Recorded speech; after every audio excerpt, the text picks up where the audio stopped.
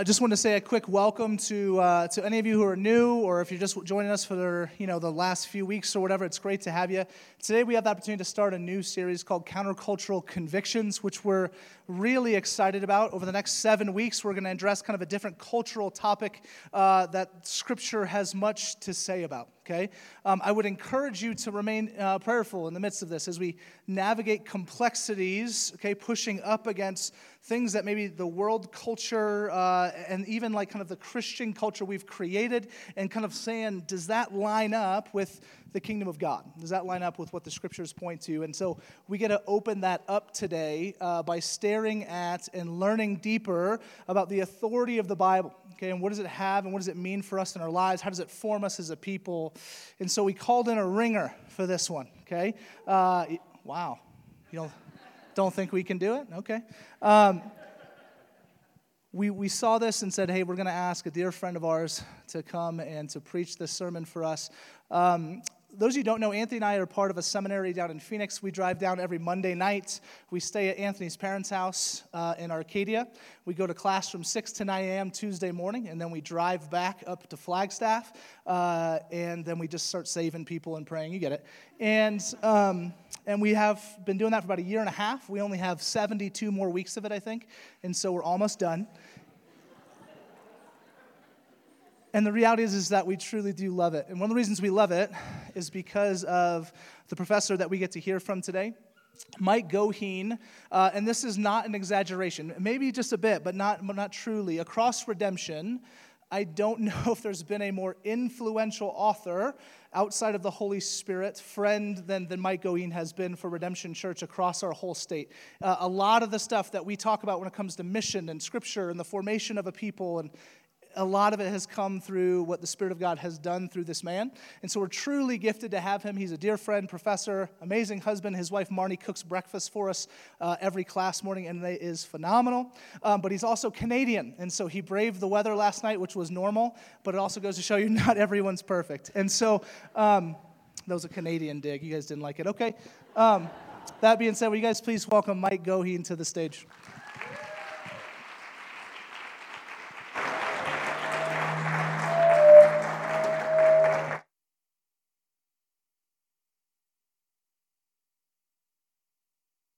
Thanks, Vince.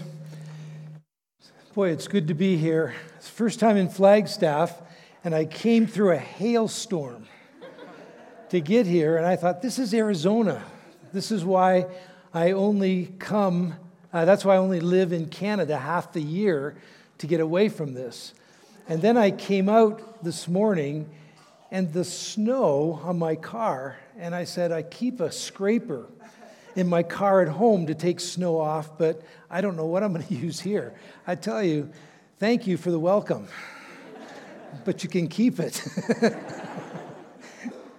This is not my favorite weather, but it is good to be here and to see. I visit different churches every Sunday. My wife and I often try to get to 2 or 3 different churches where the different men and women that are involved in seminary, where they're preaching or teaching or leading worship or leading Sunday school or whatever, and we try to get around to different churches. But this is our first time to Flagstaff to see where Vince and Anthony do their work, and I would enjoy it more if I could listen to Vince, but you're stuck with me. Let's pray together as we begin. Father, we pray that your word this morning would not simply be ideas addressed to our mind. They would not simply be words addressed to our ears. But we pray that the living Christ, the power of God in the Spirit, would come to us and transform us. That we would experience your word as living and formative and powerful, and that our lives would be shaped more and more to be in the image of Christ. Give us ears to hear your word. Give us eyes to see Jesus Christ, who stands at the center of it all. And enable us to be the people you've called us to be, in Jesus' name. Amen.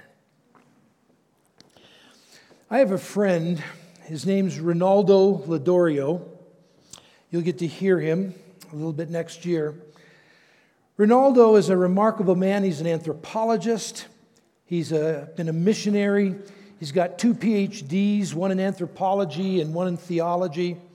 And he spent a large part of his life in northern Ghana in Africa, among the Kankamba people.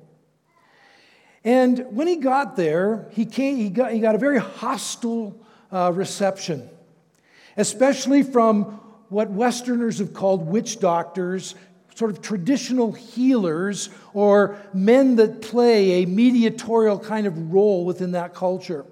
And this man resisted him strongly, would follow him around and would contradict what he said and cause commotion. And for years, he was unable to break through because of the resistance of this man. Finally, a number of years into his ministry, this man embraced Jesus Christ and his life was transformed.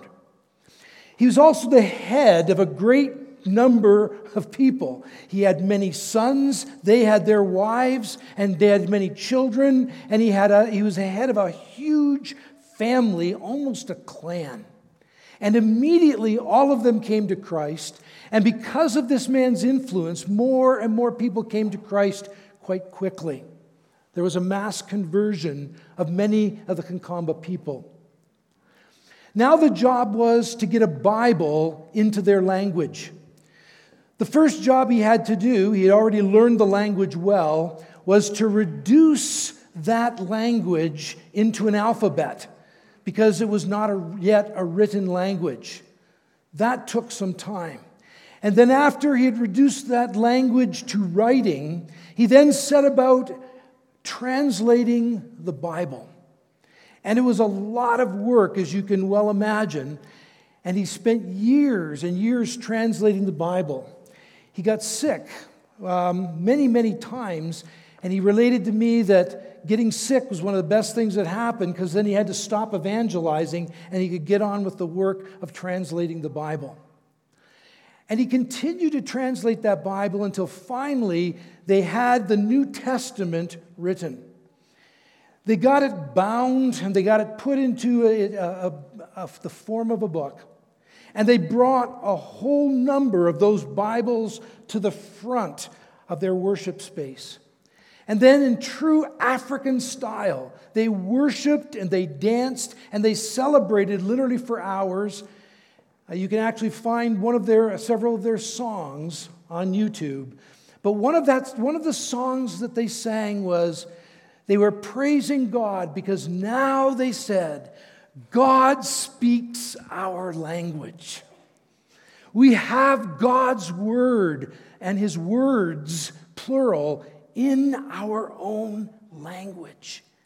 And they celebrated just before we rejected God, but now he's come back to us. Now he speaks our language. Now he speaks to us in the Bible. And they had a great celebration. Then they decided that at the part of that celebration, the first man that would receive his copy of the Bible would be this traditional healer, this older man. He was quite an older, elderly man by now. And he told I remember Ronaldo telling that emotional story about how that man walked down the middle and he was just trembling and shaking and crying all the way down. And then he got to the front and he held out his hands. He says, I don't think I can hold that book in my hands. I'm afraid I will drop it. And I don't want God's word to fall on the ground. And so some elders came alongside of him, one on each side, and they said, we will hold your hands. And they held his hands as he took the Bible and he continued to cry. And the entire tribe continued to celebrate that now we have God's word in our own language. He told that story, and he told a number of other stories regarding that tribe and their relationship to the Bible. And when I heard it, I remembered thinking, I've now heard the story 3 or 4 times, but I remember thinking the first time I heard it, I wonder if we have the same joy in having the Word of God in our language. I wonder if we have the same kind of respect where he says, I don't want to drop that book. If we have the same kind of if we have the same recognition of what an amazing privilege we have in having the Word of God in our hands. And I found myself often, as I've thought of that story, repenting. We have the Bible in so many translations. We have so many tools. We have so many commentaries, so many Bible dictionaries, so many opportunities to enhance our understanding of the Word of God. And every survey that's done of the North American people, Canadians as well as Americans, is that the amount of time that the church spends reading the Bible in their homes and by themselves, each year it goes down. And more time spent on social media and entertainment and other things like that. And I wonder if we have so taken for granted this book that we're unable, with the Concomba people, to say, wow, we didn't have God's Word, but now we do. Let's celebrate God's goodness to us. What a privilege we have to have the Word of God. And not only, and to have even more, we're going to be talking here in Timothy, even more than Paul and Timothy had. Because they had the Old Testament, and they had an assortment of New Testament books that were showing Christ as the fulfillment of that story. But they did not yet have the full New Testament canon. And when we have 27 books of the New Testament and we have 39 books of the Old Testament and have them put together in one book, we have an unbelievable gift to us. And have we taken that for granted? We're going to look at this text tonight, this morning, just feels like tonight. We're going to look at this text this morning. And we're going to have it's a classic text on the Scriptures. Interestingly, the Bible says very little about itself. It doesn't turn and talk about itself very much. The Scriptures point us to Christ, not back to itself. And so it talks very little about itself, but this is one of the places where it takes some time to talk about itself. And so I want to say two things by way of introduction to set the context for this. First, I want you to notice that in this text, the context of this text is the call to be a contrast to the culture in which we live. That is the context. You'll notice this with two little words. The first one in verse 10, Paul says, you, however, know about my life, about my teaching and my way of life. And that, however, is contrasting it to the verses that have come before, where he is describing patterns of the Roman Empire. Listen to what he says. People will be, and tell me if this does not sound a lot like American culture.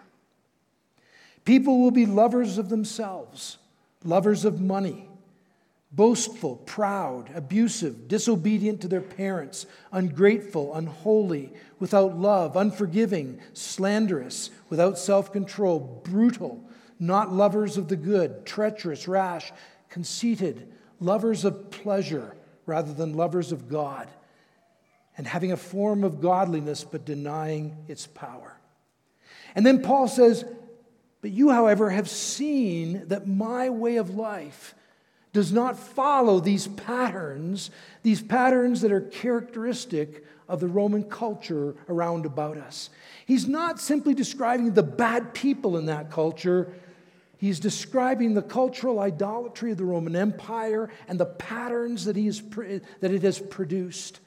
And he's saying, don't follow along those. You've seen me and how I've lived contrary. You've seen my way of life, my purpose, and how I do not live that way. And then in verse 14, he says, and here's the other word, but as for you. But as for you, don't you follow this pattern either. And then he moves into talking about how scriptures can help you live in a different kind of way. He says, but as for you, and then he goes on to say in verse 14, continue in what you have learned and become convinced of.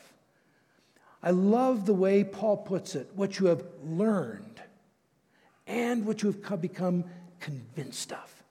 You've not only learned about it, but you've become convinced of its truth, and it's begun to shape your lives, and that shaping effect that it's had in your life has shown you're convinced of the truth of it.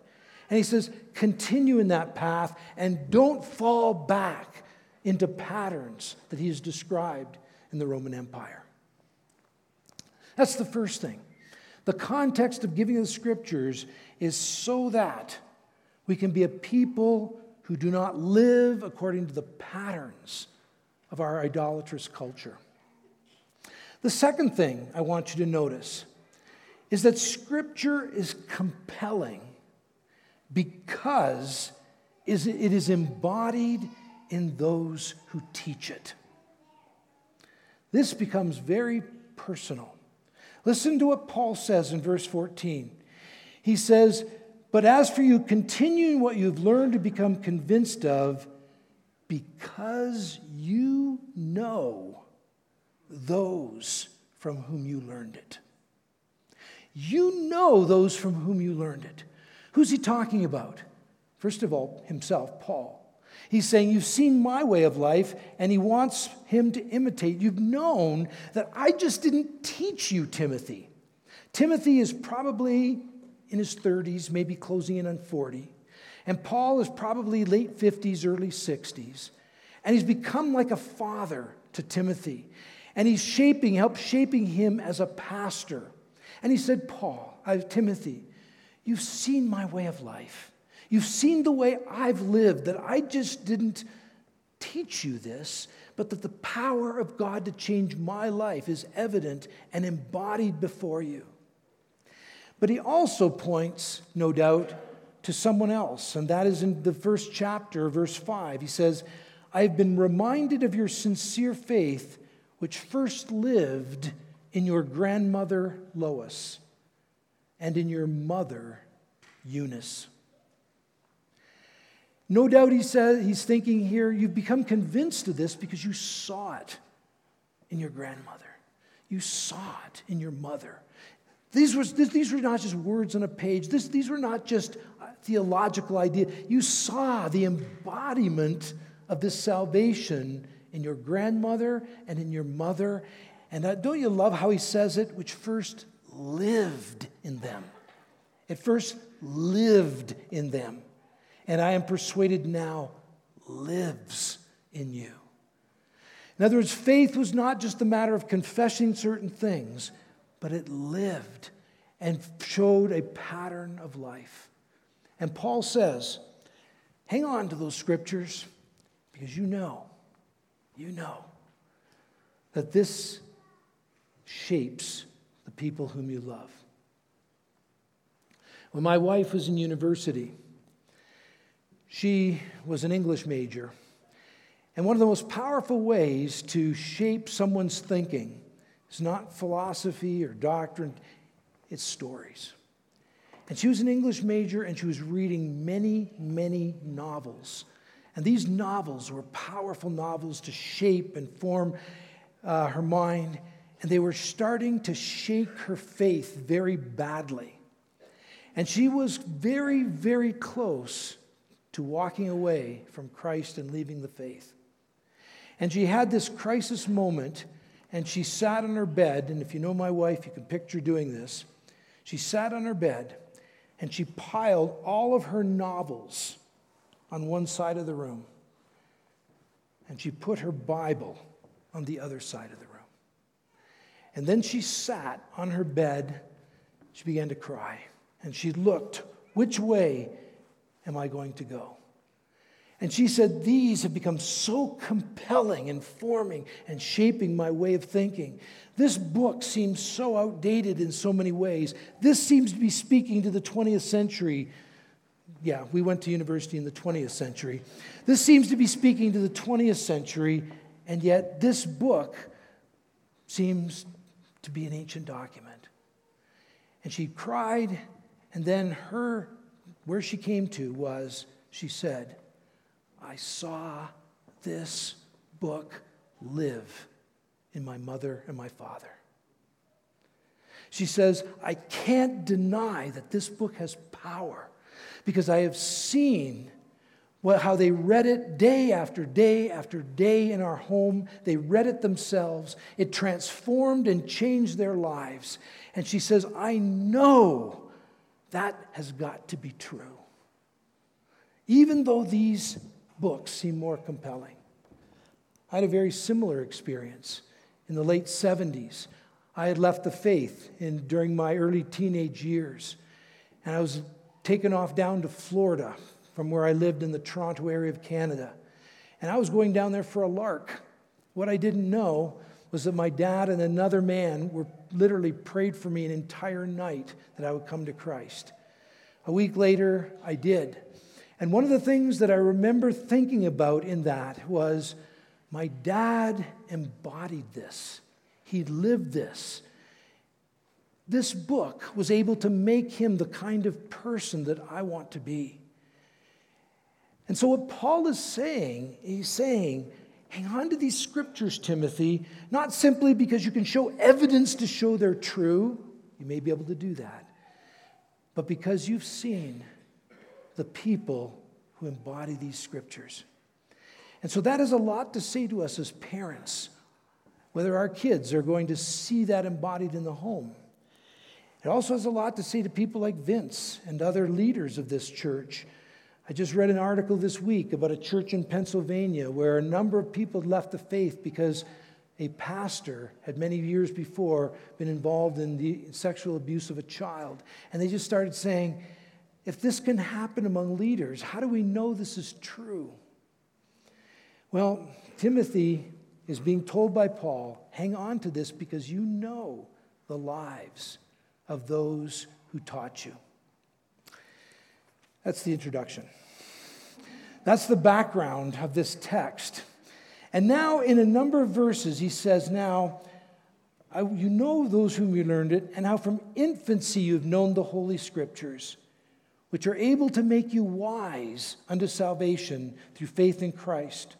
All Scripture is God-breathed and useful for teaching, rebuking, correcting, training in righteousness, so that God's people might be formed for every good work. I want to make 3 points, and these 3 points could take a long time, but going to be brief. And I know you're getting good teaching here, so much of this will be familiar to you. The first thing is this. He tells us that the Scriptures are God-breathed. For many years, this was translated, the Scriptures are inspired. But the Greek didn't say that, and now there is no translation that says that. It says something much stronger. They are breathed out by God. The words in the page, Paul says, are breathed out by God. Now, what is he talking about? These words are breathed out by God. I think there's at least 2 things that are important for us here. Number 1, that these words that we are reading carry divine authority.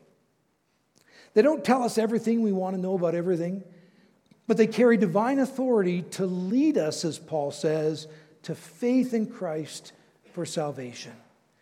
And we can trust them because, as he puts it other places in this letter, they are reliable and trustworthy and can be counted on because God uses them to lead us to faith in Christ and to salvation. They carry divine authority. And in a world where we have made ourselves our final authority, and when we read the Scriptures and kind of say, well, as one student put it to me, I taught for many years in university, as one student put it to me, well, I don't like what Paul says there. I said, you're a Christian? He says, yes. He says, but I don't like what Paul says there. Well, if this is carries divine authority, so much the worse for us if we don't like what Paul says there. This carries divine authority, and in an age where we don't like any kind of authority over us, Paul is telling us that these scriptures carry divine authority, and we must submit ourselves to them even when we don't like it. Later, he's going to say that these scriptures have the power to rebuke and correct us. In other words, they're going to correct us from wrong ways of living and thinking, and we might not like it. And Paul is saying, but these carry divine authority. And it's not simply an authoritarian God who speaks and demands that we submit because he said so. The Word of God always wants the best for his people. And when it calls us to that, he says, you don't know what's best, but I do. And when you submit to my authority, that's when you'll find the fullness of life and the fullness of what it means to be human. But there's a second thing that the God-breathed involves, and that is that the scriptures do not only have divine authority, but divine power. In our rationalistic age, where we have turned the Bible into ideas, we've missed this. That Paul, in a number of places, says the gospel is the power of God unto salvation. The gospel is the power of God unto salvation. That God speaks not just back then into the words we have in the Bible, but today as the Word of God is read, as the Word of God is preached, as it's taught, as it's studied. It's then that the God continues to breathe out and it carries a degree of divine power. It's the word power unto salvation, Paul says. Or as Hebrews says, it is the living word. One author, Eugene Peterson, who's the writer of The Message, says there's always the danger in Western culture that the living word will become ink word. The living word will become ink word, reduced to words, reduced to ideas, reduced to things that are directed to our mind, and not the instrument of the Holy Spirit to bring Christ to us and challenge us and transform us. The way the two great reformers, Martin Luther and John Calvin, both spoke of scriptures is something that I always think in my mind whenever I'm preaching or reading the scriptures. It's something that's become embedded in me. What they both said was that the living Christ comes to people in power, clothed in the words of Scripture. The living Christ comes to God's people in power, clothed with the words of Scripture. So it's not simply ideas coming to you this morning into your ears. It should be this living Christ who's coming to rebuke, to correct, to teach, to challenge, to transform us. The scriptures are God-breathed. They carry divine authority and they carry divine power. The second thing I want to talk about here is that it speaks of the way that it enables us to make us wise to salvation through faith in Christ Jesus. It makes us wise to salvation through faith in Christ Jesus. Paul was a rabbi, and he remained a rabbi that now was believed that the Old Testament story had been fulfilled in Christ. And so his theology and his way of thinking remained the same in some ways, but now it was transformed and turned over by Jesus Christ.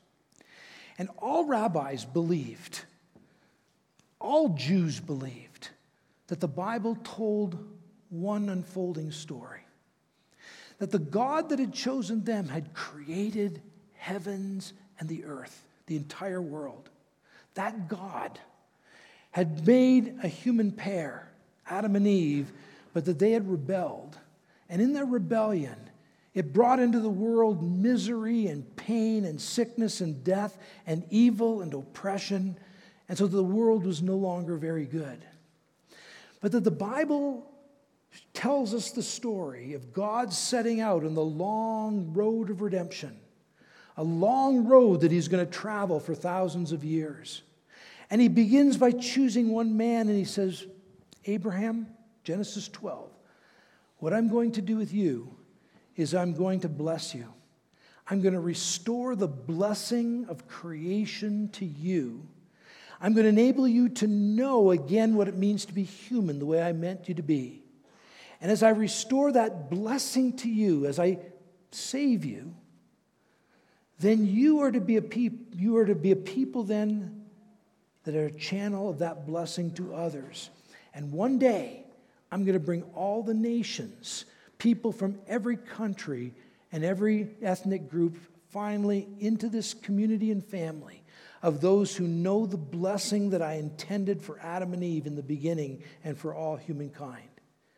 And the story unfolds as God forms this people, shapes this people to be a people of blessing for the nations. But you know the story goes, they fail, and they fail miserably. But that story comes to a climactic moment when Jesus comes as the representative of Israel. And he takes upon himself this whole task. And as he takes the sin of the world at the cross, he does away with the evil once and for all. And when he rises from the dead, he inaugurates this new world that is going to fill the earth one day. And so at the cross and the resurrection is this turning point in cosmic history when the death of Jesus does away with all the evil and pain of the world and defeats it, and when the resurrection inaugurates the new creation and the kingdom of God that will one day fill the earth. And so what Paul is thinking here is Timothy, you have your Old Testament. And you now know that that story has been fulfilled in a very surprising, shocking, and astonishing way in the death and in the resurrection of Jesus. And so now you know how that Bible leads you and others to salvation, to the person who's the climax of that story.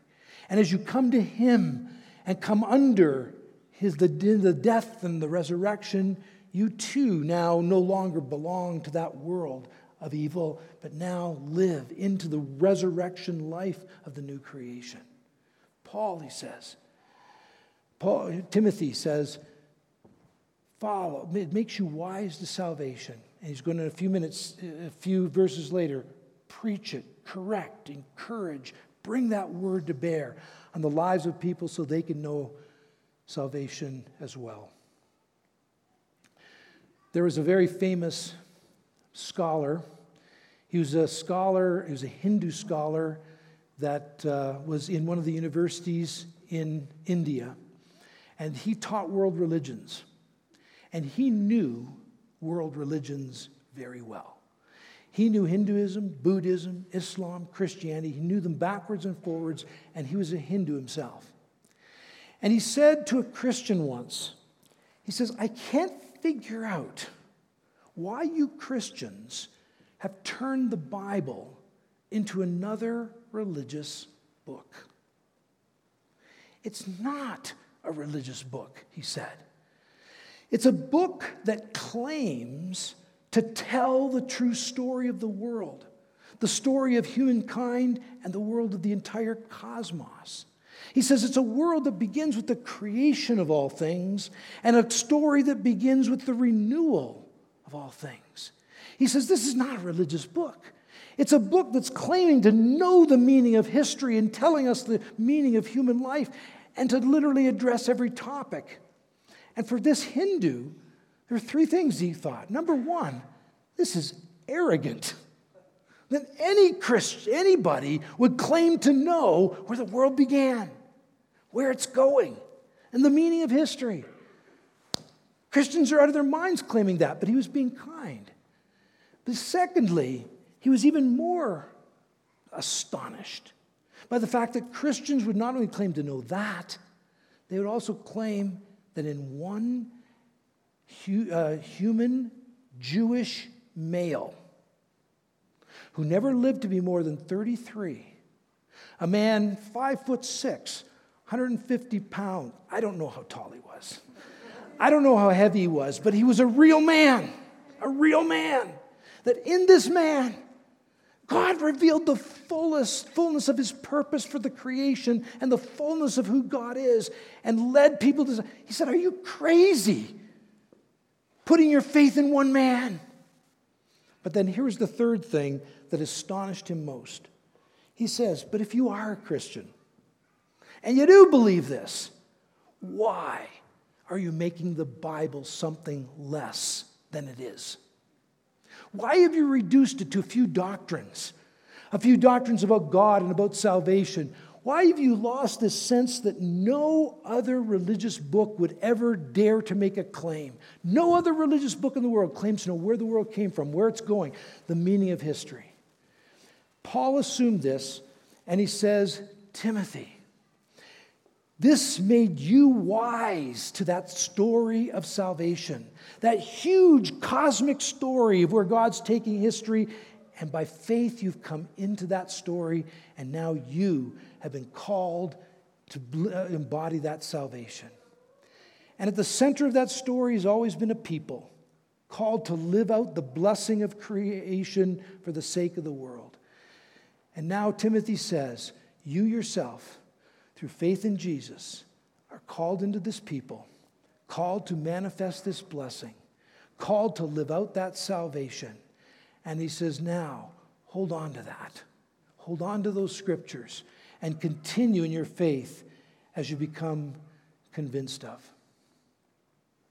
There's an Australian sociologist who's an atheist. And this Australian sociologist asked the question, why is it that the church in the southern hemisphere and the eastern hemisphere is growing so fast, and the church in North America and Europe is in decline? He was a sociologist. He didn't care. He was an atheist. He didn't care, but he asked that question. And one of the answers was this, and this is almost a direct quote. He says, the reason that the church in the West is in decline is really quite easy to point to. He says, the church has comprehensively failed to pass along their foundation story in the Bible to the next generation of people so that they could bring that comprehensive story to bear on all the issues of life today.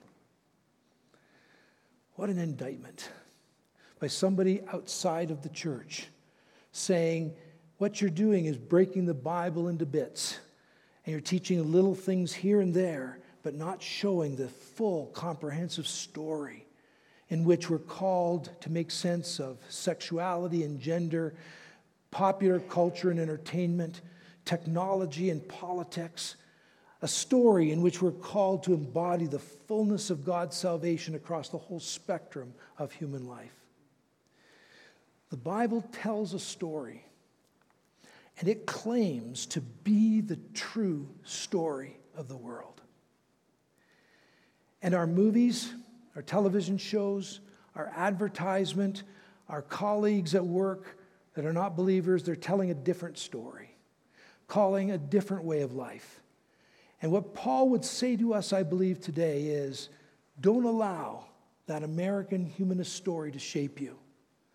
Allow the biblical story to make you wise to salvation in Christ, which is a salvation that is as wide as human life for the sake of the world. And there's one more thing, and then we're done. And that is this, that the Bible offers us a toolbox of different kinds of literature to enable us to live in this story.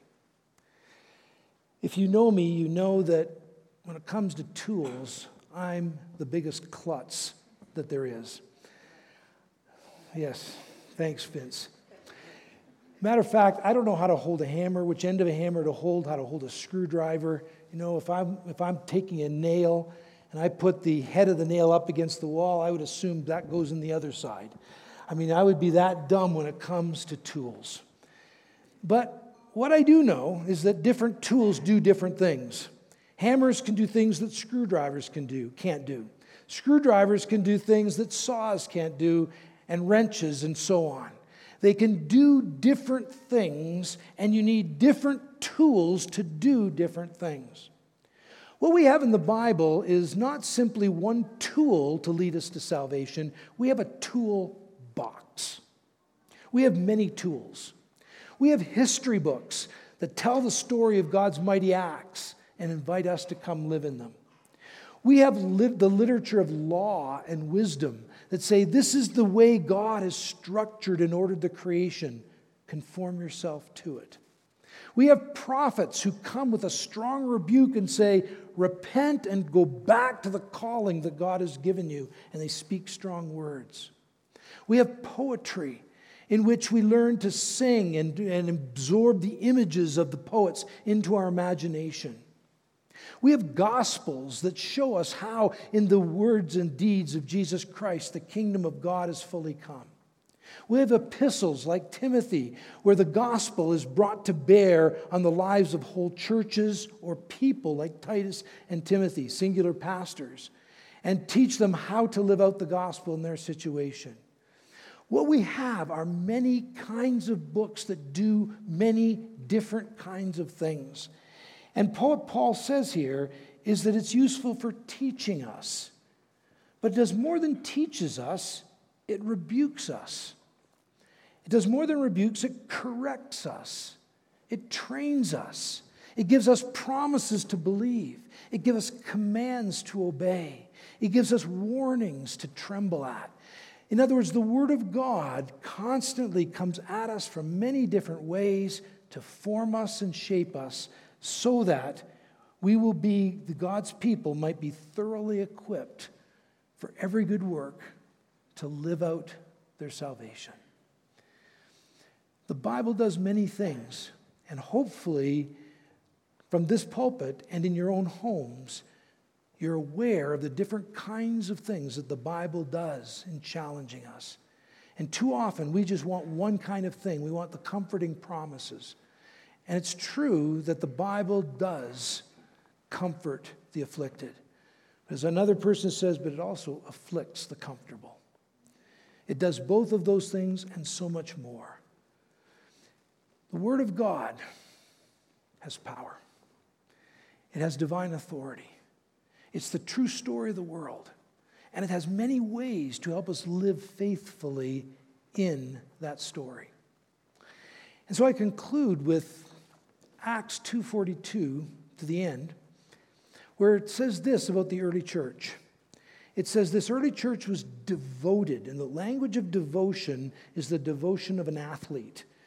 If you're an athlete, you know that you better be devoted to your sport, and that better be the main thing you're doing if you want to become good at it. And that's the language here. The early church was devoted to four things.